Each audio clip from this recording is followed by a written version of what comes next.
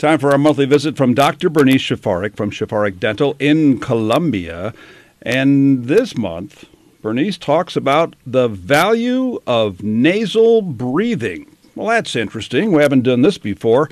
Bernice, good morning. Thanks for joining me for today. And what was the inspiration behind this topic? Good morning, Wayne.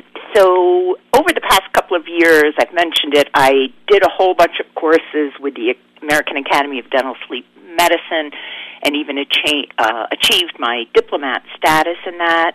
And that was a really interesting journey. And as I was going through that, some of my fellow study club members are very interested in it also.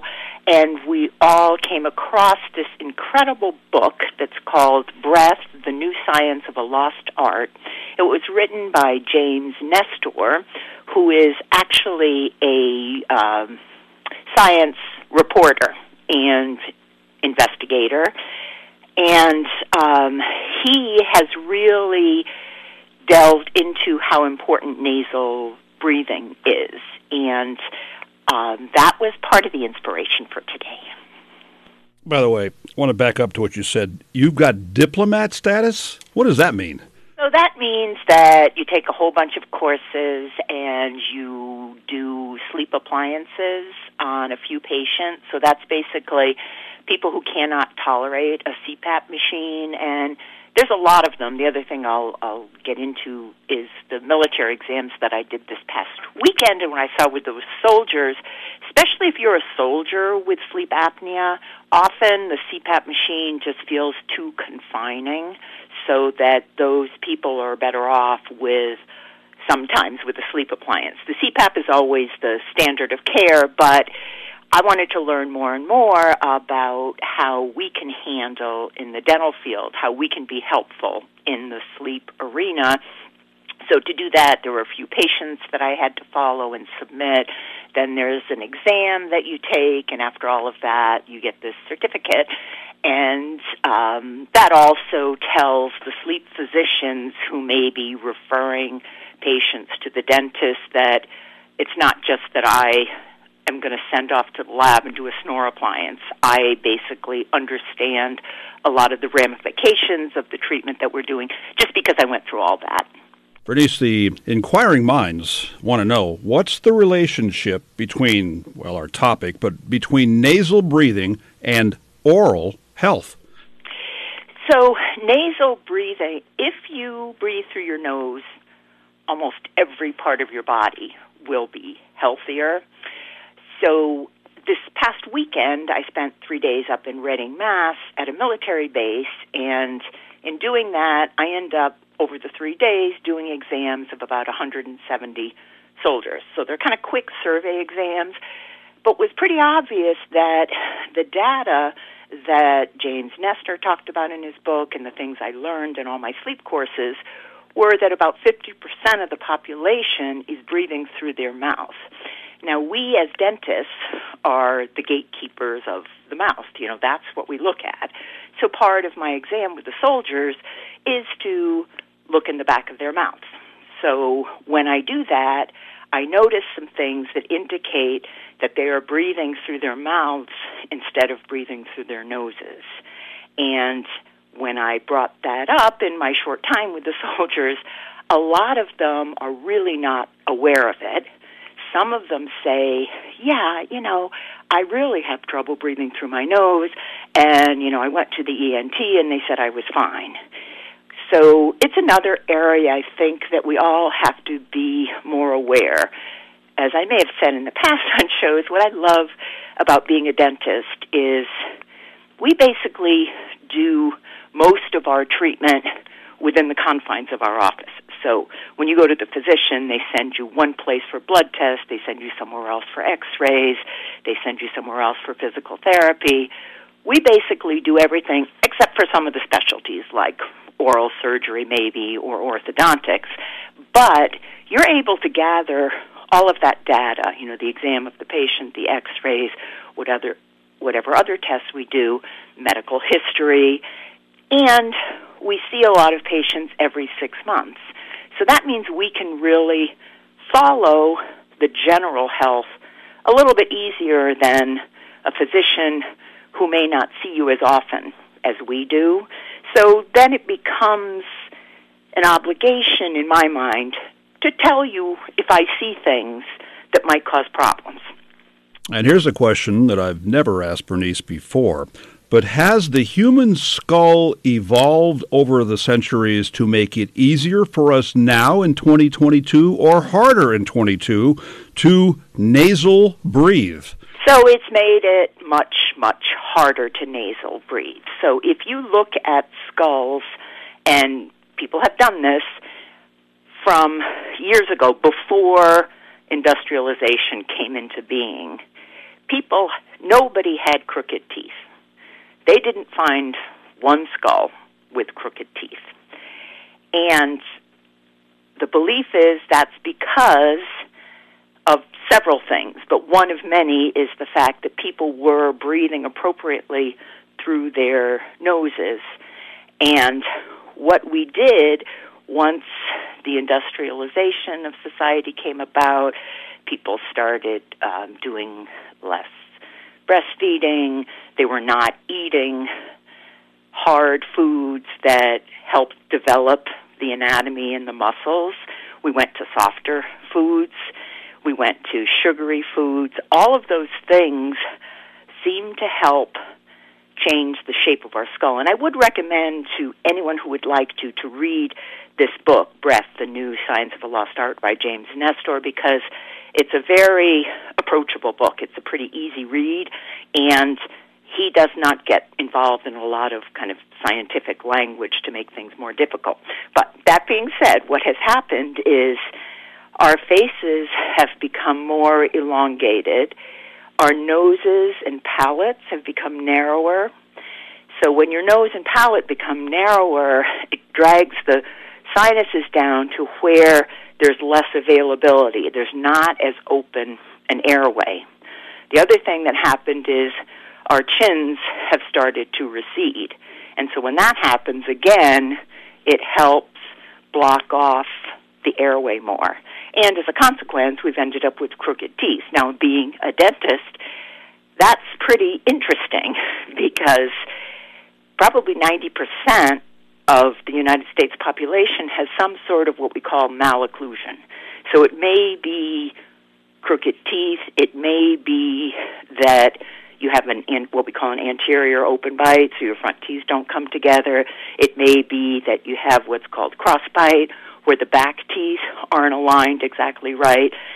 Basically, there's a whole lot of people that look like they need orthodontic correction. And it's interesting that before industrialization, that was not true. We have the skulls to study and prove it. And I was wondering about environmental issues that people now have to deal with that maybe weren't as big a deal 100, 200, maybe 50 years ago, and that would be allergens in the air, whether it be more cigarette smoke, whether it be pollutants in the air and things like that. Does that make it more difficult for people to get the benefits of nasal breathing? Well, if they did do nasal breathing, then they would be able to counteract those effects much better because of the filtration system of your nose. So what's happened is when we don't breathe through our noses as well, we cannot filter out these pollutants. We've created a situation where people have narrower sinuses. Nothing works as well, so that even though we are equipped very well, physically, if we would increase our nasal breathing, that would really help. And it really starts with kids.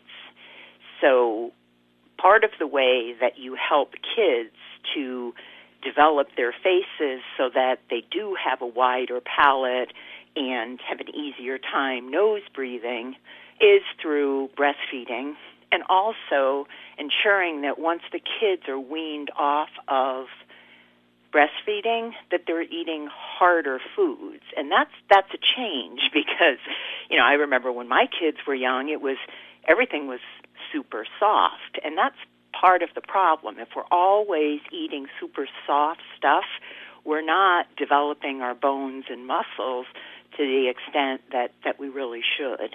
So it does have an effect, but we could deal with it if we did a better job with nose breathing. When you're talking about eating harder foods, you don't mean like jawbreakers, do you? No, because that's a perfect sign of the industrial age where it's pure sugar and there's no nutritional value. So the skulls in the past that had nice wide jaws and they had noses they could breathe through and they had straight teeth, they weren't eating jawbreakers. They were eating natural, firm foods. Once the Industrial Revolution came along, we moved to refined sugar, refined flour, and they're actually I think it was like the early 1900s, late 1800s, a dentist who had developed the research branch of the then to become American Dental Association. It wasn't the American Dental Association yet. He went around the world and studied populations where within even the same family group, there were people who had switched to an industrialized diet and people who had remained with a more traditional diet. And he noticed huge differences in that population. And luckily, he kept all that research because some of his conclusions were not really appropriate. He thought that it was just that the vitamins and minerals weren't there, but we've realized it had a lot more to do with physically you were giving your jaws a workout, you were developing bones. So women, are often exposed with age to osteoporosis, and one of the things they tell you when you have osteopenia, which is the beginning, is to do more weight-bearing exercise. So basically using resistance and force. So if you compare eating something that is very soft to like celery or something like that, then you are going to build more bone and healthier muscles and your system will all work better. All right, so we're promoting the value of nasal breathing this morning. Conversely, a lot of people are mouth breathers. What are the ill effects of increased mouth breathing? So the problem is really amplified during sleep, because if we all thought about it and we had a pretty healthy system, we're talking about not having a deviated septum or some other reason why it's hard to breathe through your nose, during the day you can be thinking about doing nasal breathing, but at night a lot of the population sleeps with their mouth open. So one easy thing to start with right away is to try not to sleep on your back ever. Because when you sleep on your back, everything relaxes and you can close off your airway more. And then that space from your nose where you could breathe through your nose gets closed with your tongue dropping back. So if you're on your side positionally, that will be a better plan. So there's a lot of other things that can be done. So one thing that happens, so let's say somebody is diagnosed with sleep apnea. So basically, sleep apnea, you're choking to death at night for a minute or so. So what the CPAP machine does is it pushes air to make sure that you're getting the oxygen that you need. If you are a healthy person who's nasal breathing, you get the advantages of filtration of the air and pressure changes and a lot of things that condition the air we breathe in to give our body more oxygen. So breathing with your mouth open at night is a problem, and especially with kids. Kids should not be snoring. So if your child, so let's say they have a cold and they have a stuffy nose, you should try to use Flonase or a nasal spray, talk to your physician, do whatever you can to help them be able to breathe through their nose. But on a normal basis, they should not be snoring, because that means that they are sleeping with their mouth open, and that's going to totally change the development of the bones and muscles of the face. So that's something that the pediatrician really needs to know about. Is nasal breathing an acquired talent? Is it something that a mouth breather can learn? How would one do that? So if we go back to those skulls that we talked about in the past, that was much easier because there weren't those restrictions. We have developed longer faces, narrower palates. We've made it harder. We have narrower noses. It's just the whole system is not as wide as it once was. But if you read this book by James Nestor, one of his original interests were deep sea divers, and they called them deep free divers. So they dive down deep without any equipment. And they have trained themselves to hold their breath for up to 6 minutes. So the answer to your question, Wayne, is yes, you can train yourself to do a better job with nasal breathing. And there's some pretty fascinating things he talks about where people have learned, for example, to control their breathing so that they can hold their breath for 6 minutes. There are also people who have conditioned themselves through breathing to increase their body temperature, and a lot of good benefits that come from that also. But one of the things he talks about in the book is a bunch of people who have trained themselves to do that, and so they put these cold, wet sheets on these people, and as they controlled their breathing to warm themselves up, it actually dried the blankets, and they were completely dry. So the long answer is yes, you can control your nasal breathing. And along the same token, you're better off if you breathe through your nose at night. But you can't really control that because you're sleeping. So is one way to change that habit to try consciously to breathe through the nose more during the day? So definitely nose breathe during the day. There are techniques. So when I mentioned my soldiers, I did have several soldiers who I looked in their mouth, and right away they had a lot of gum disease in the front. And you can associate that with mouth breathing at night because they're drying everything out, and it's a strain on the system. So straightening out anything you can, for example, if there are very large tonsils and they need to be removed. That's what happens most often in kids. If you realize they're having trouble with nasal breathing, is to take the tonsils out. That's one of the issues.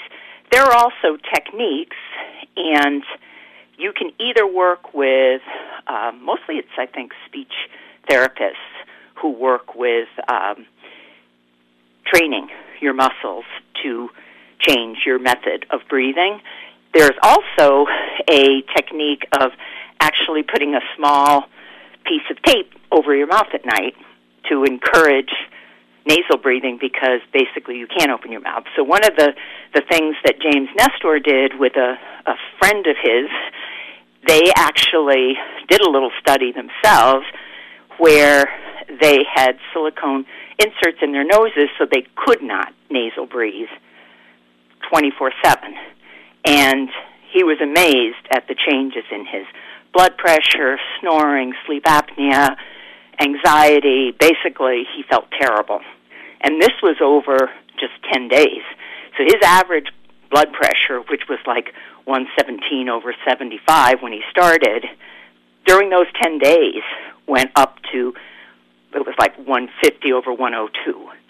So even in that short amount of time, and I think we all understand that because if you have a bad night's sleep, you don't feel good the next day. So sleep is super important. So the second part of the study was they removed the nasal inserts and allowed them to mouth breathe, allowed them to nose breathe again. And within 10 days, all of those parameters, how much oxygen they were taking in, their blood pressure, they checked snoring and sleep apnea, all of those things got better once they were able to breathe through their noses again.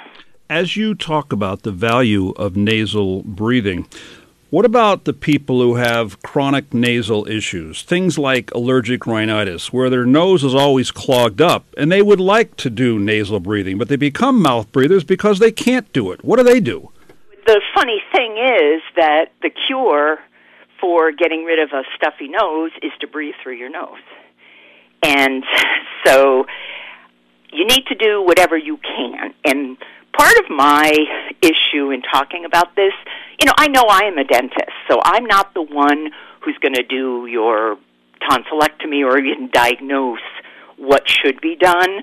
My role, I think, since I look in mouths and I can see the problems, is to make people aware, and then you need to go to your appropriate care provider and say, I'm concerned about this, what could I do? What I can tell you from things I have learned is there's a lot of things we can do to improve this. And, for example, if you have, as I said before, a deviated septum, that can be corrected to help you breathe better. Sometimes, with the kids, if there's a stuffed animal that they go to sleep with and that animal hangs out with the dog during the day, there's allergic dander and things that keep exposing the child to that.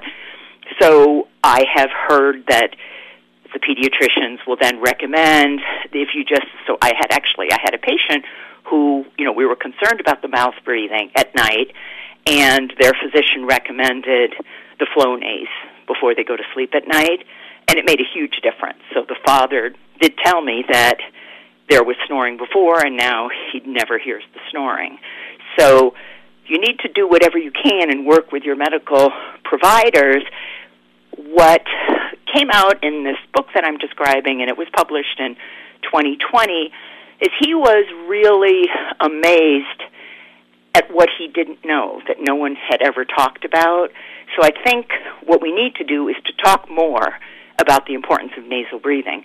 So another thing people are very aware of, is yoga and controlling your breathing and how much more relaxed that makes you feel and how it decreases depression, anxiety. So that's all about appropriate breathing. What are the benefits of nasal breathing? Why is it a good idea? So even everyone thinking logically, as you take air in through your nose, there's tiny little hairs that are called cilia in your nose. So the first thing it does is filter the air.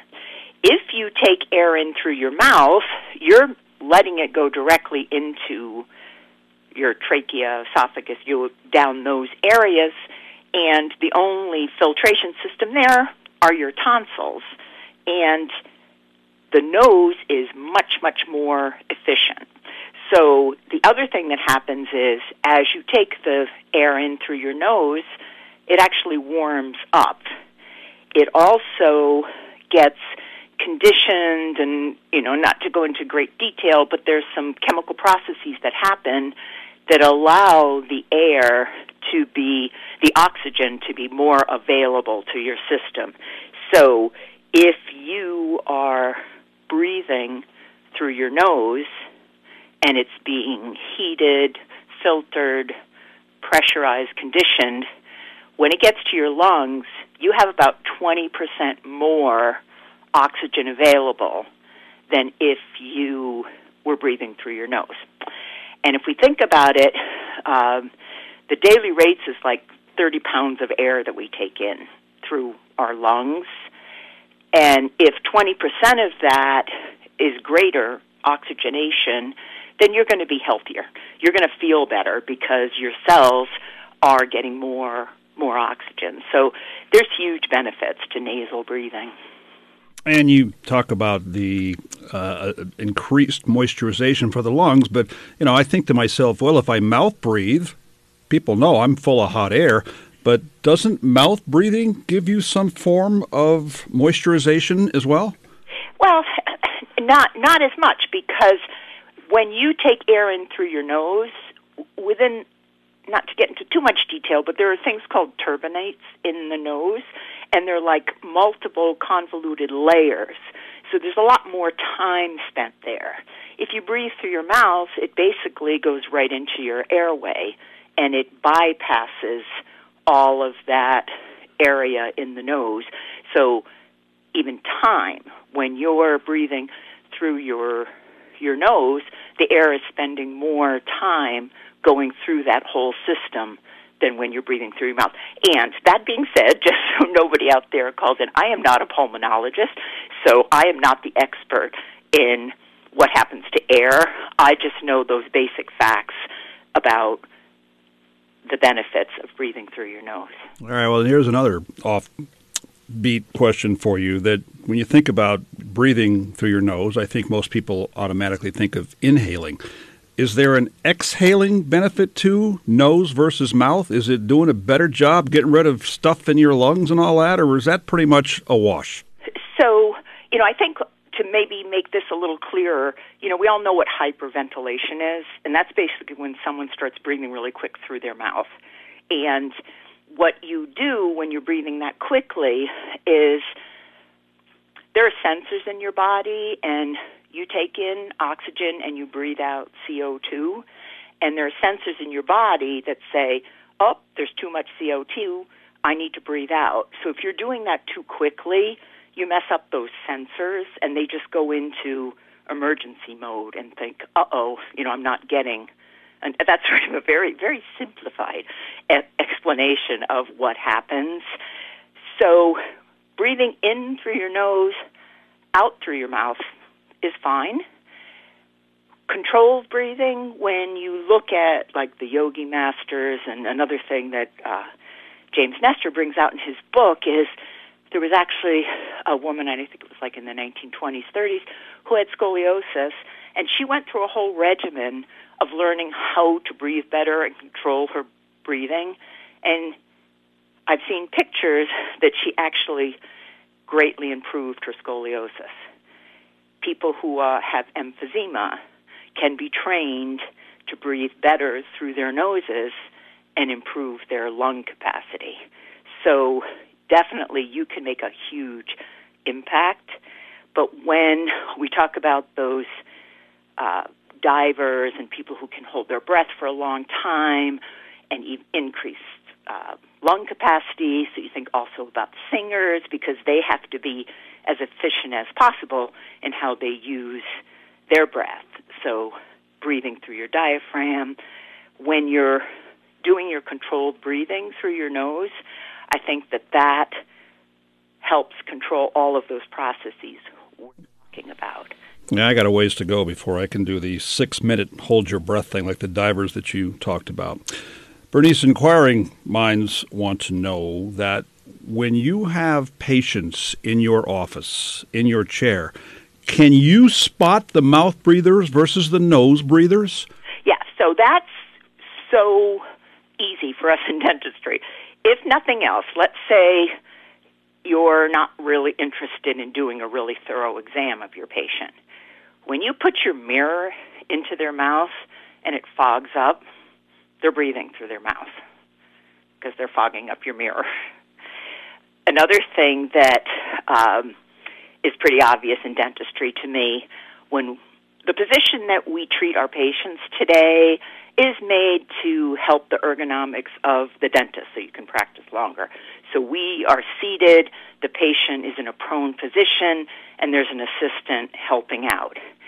That position is the same position as the one that's very difficult for people with sleep apnea, because you're lying on your back, and the throat, if you don't have super conditioned strong muscles, everything drops back, the soft tissue closes it off, and those are the people who will say to me, I have to sit up. And so they'll lean forward and feel like they can breathe again, and then they can lie back. Those are really easy kind of physical signs that someone does have an airway issue, a breathing problem. There's also, within a very short period of time, when you examine people, even before they sit down, you can take a look at them. If their face seems pretty elongated, their nose is very narrow, if you look at them from the side, their chin is recessed, it's not a real prominent chin, that person most probably has trouble breathing through their nose because the airway is just much narrower. And often that starts out with kids who have allergies, and since they're not breathing appropriately through their noses, all of the anatomy changes. So one of the many things that we can see as dentists after we start looking in their mouths is when you look in the mouth and you say open, and you can see the back of the throat, and you can see there's a uvula back there, there's tonsils back there. You can see a lot of stuff that's like the beginning of your throat. That's healthier. If you look in there and all of that is blocked and you can't see anything, that person probably has an airway issue. So there's a classification called Mallampati, and when you're going in for surgery, the anesthesiologist wants to know what class you are. So if you're class 1, it means we look in there, you can see the tonsils, you can see the uvula, you can see a lot back there, pretty open. So that's class 1. That's much easier for the anesthesiologist to put that airway tube in there because things aren't narrowed. If you look in there and all you see is the back of the tongue, that person is going to be a much bigger challenge for the anesthesiologist because their airway is more compromised. So that you can see looking in there right away. Now, you mentioned that the mouth breathers sometimes fog up the mirror that you have inside their mouth. Would it ever get to a point where you might request, not demand, but request, hey, can you breathe through your nose? Or does it ever get to that? You know, so I've been at this for 38 years. There's a whole lot of anxiety involved still for a lot of people in dentistry. There's that problem of, you know, people sometimes, as soon as they look at me, they'll either say, I hate the dentist, or they'll say, okay, I don't floss.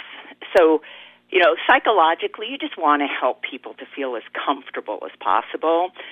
So I try to have that discussion about nasal breathing, mouth breathing at our first appointment before we even get into the mouth, when it's a little bit more relaxed.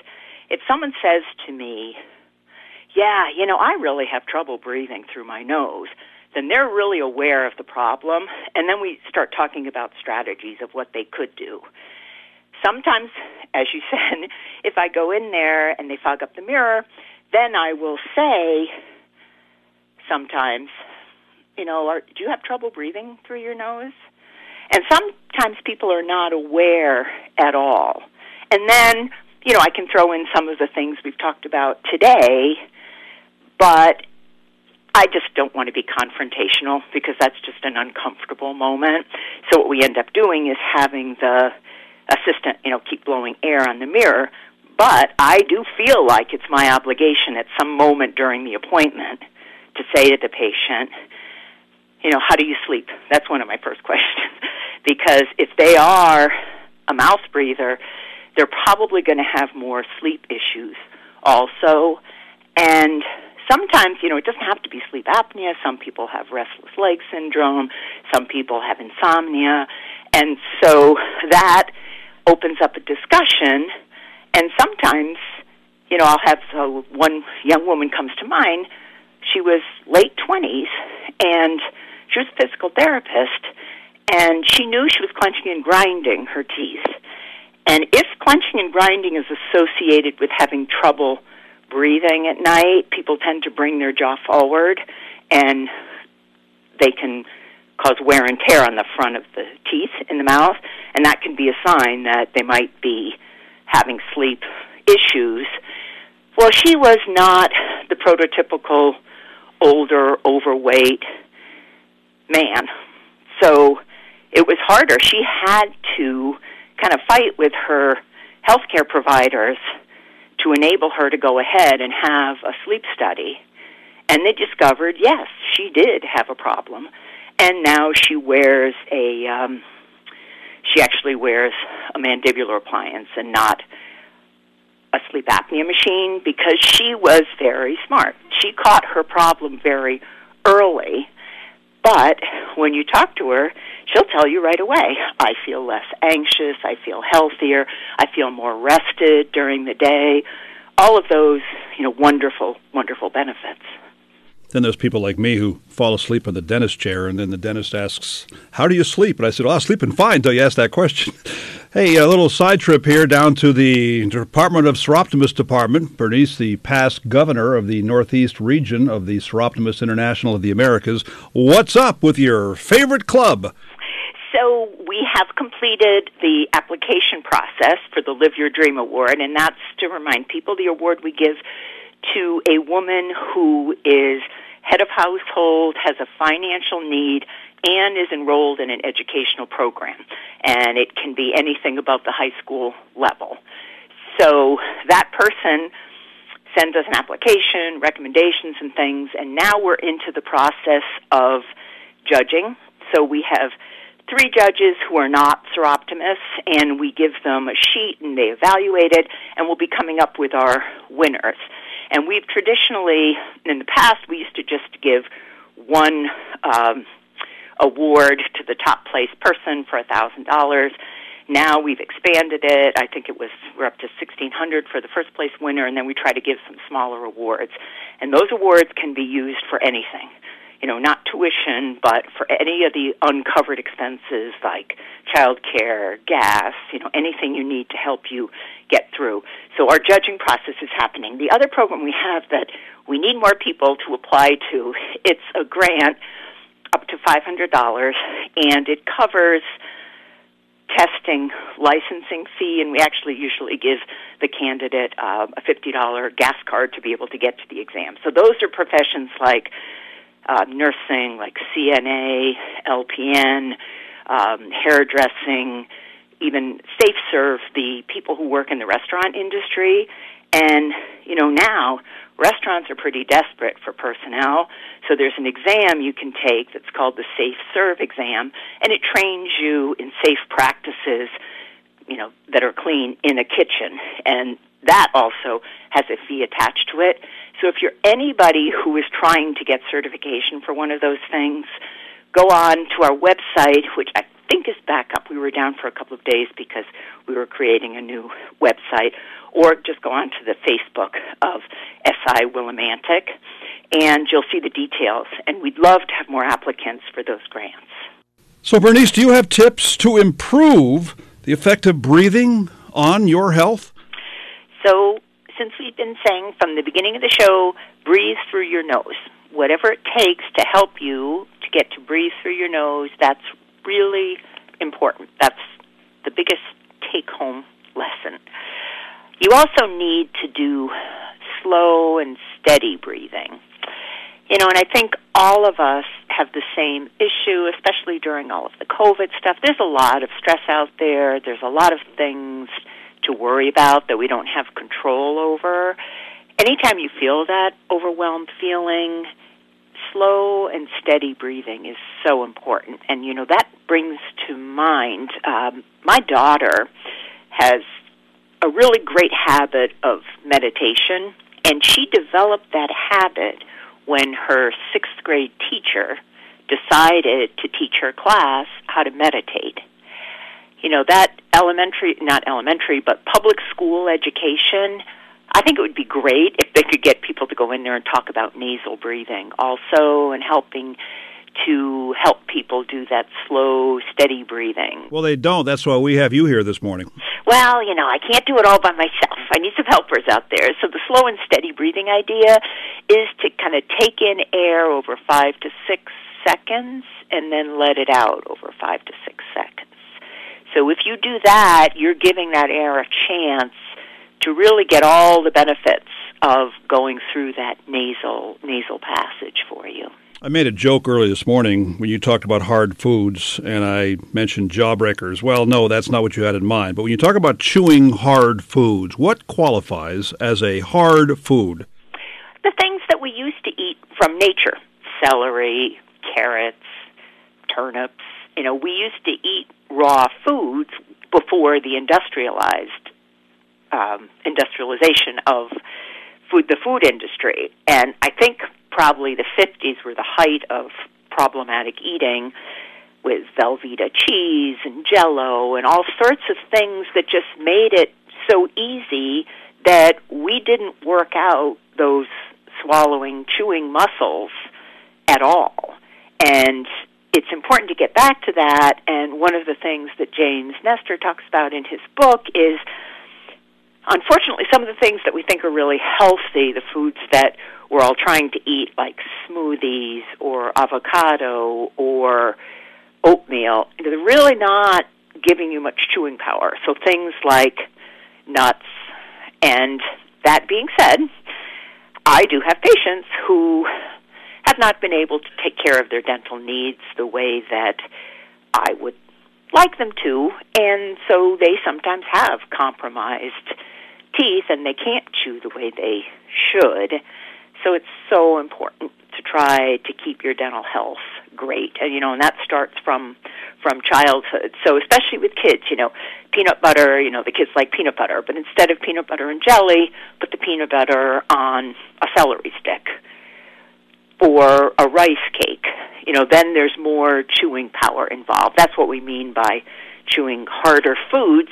There are also oropharyngeal exercises, and I don't know a lot about those, but basically, if your muscles aren't really tight, then as you lay down on your back, the whole system kind of collapses and makes it harder for you to breathe at night.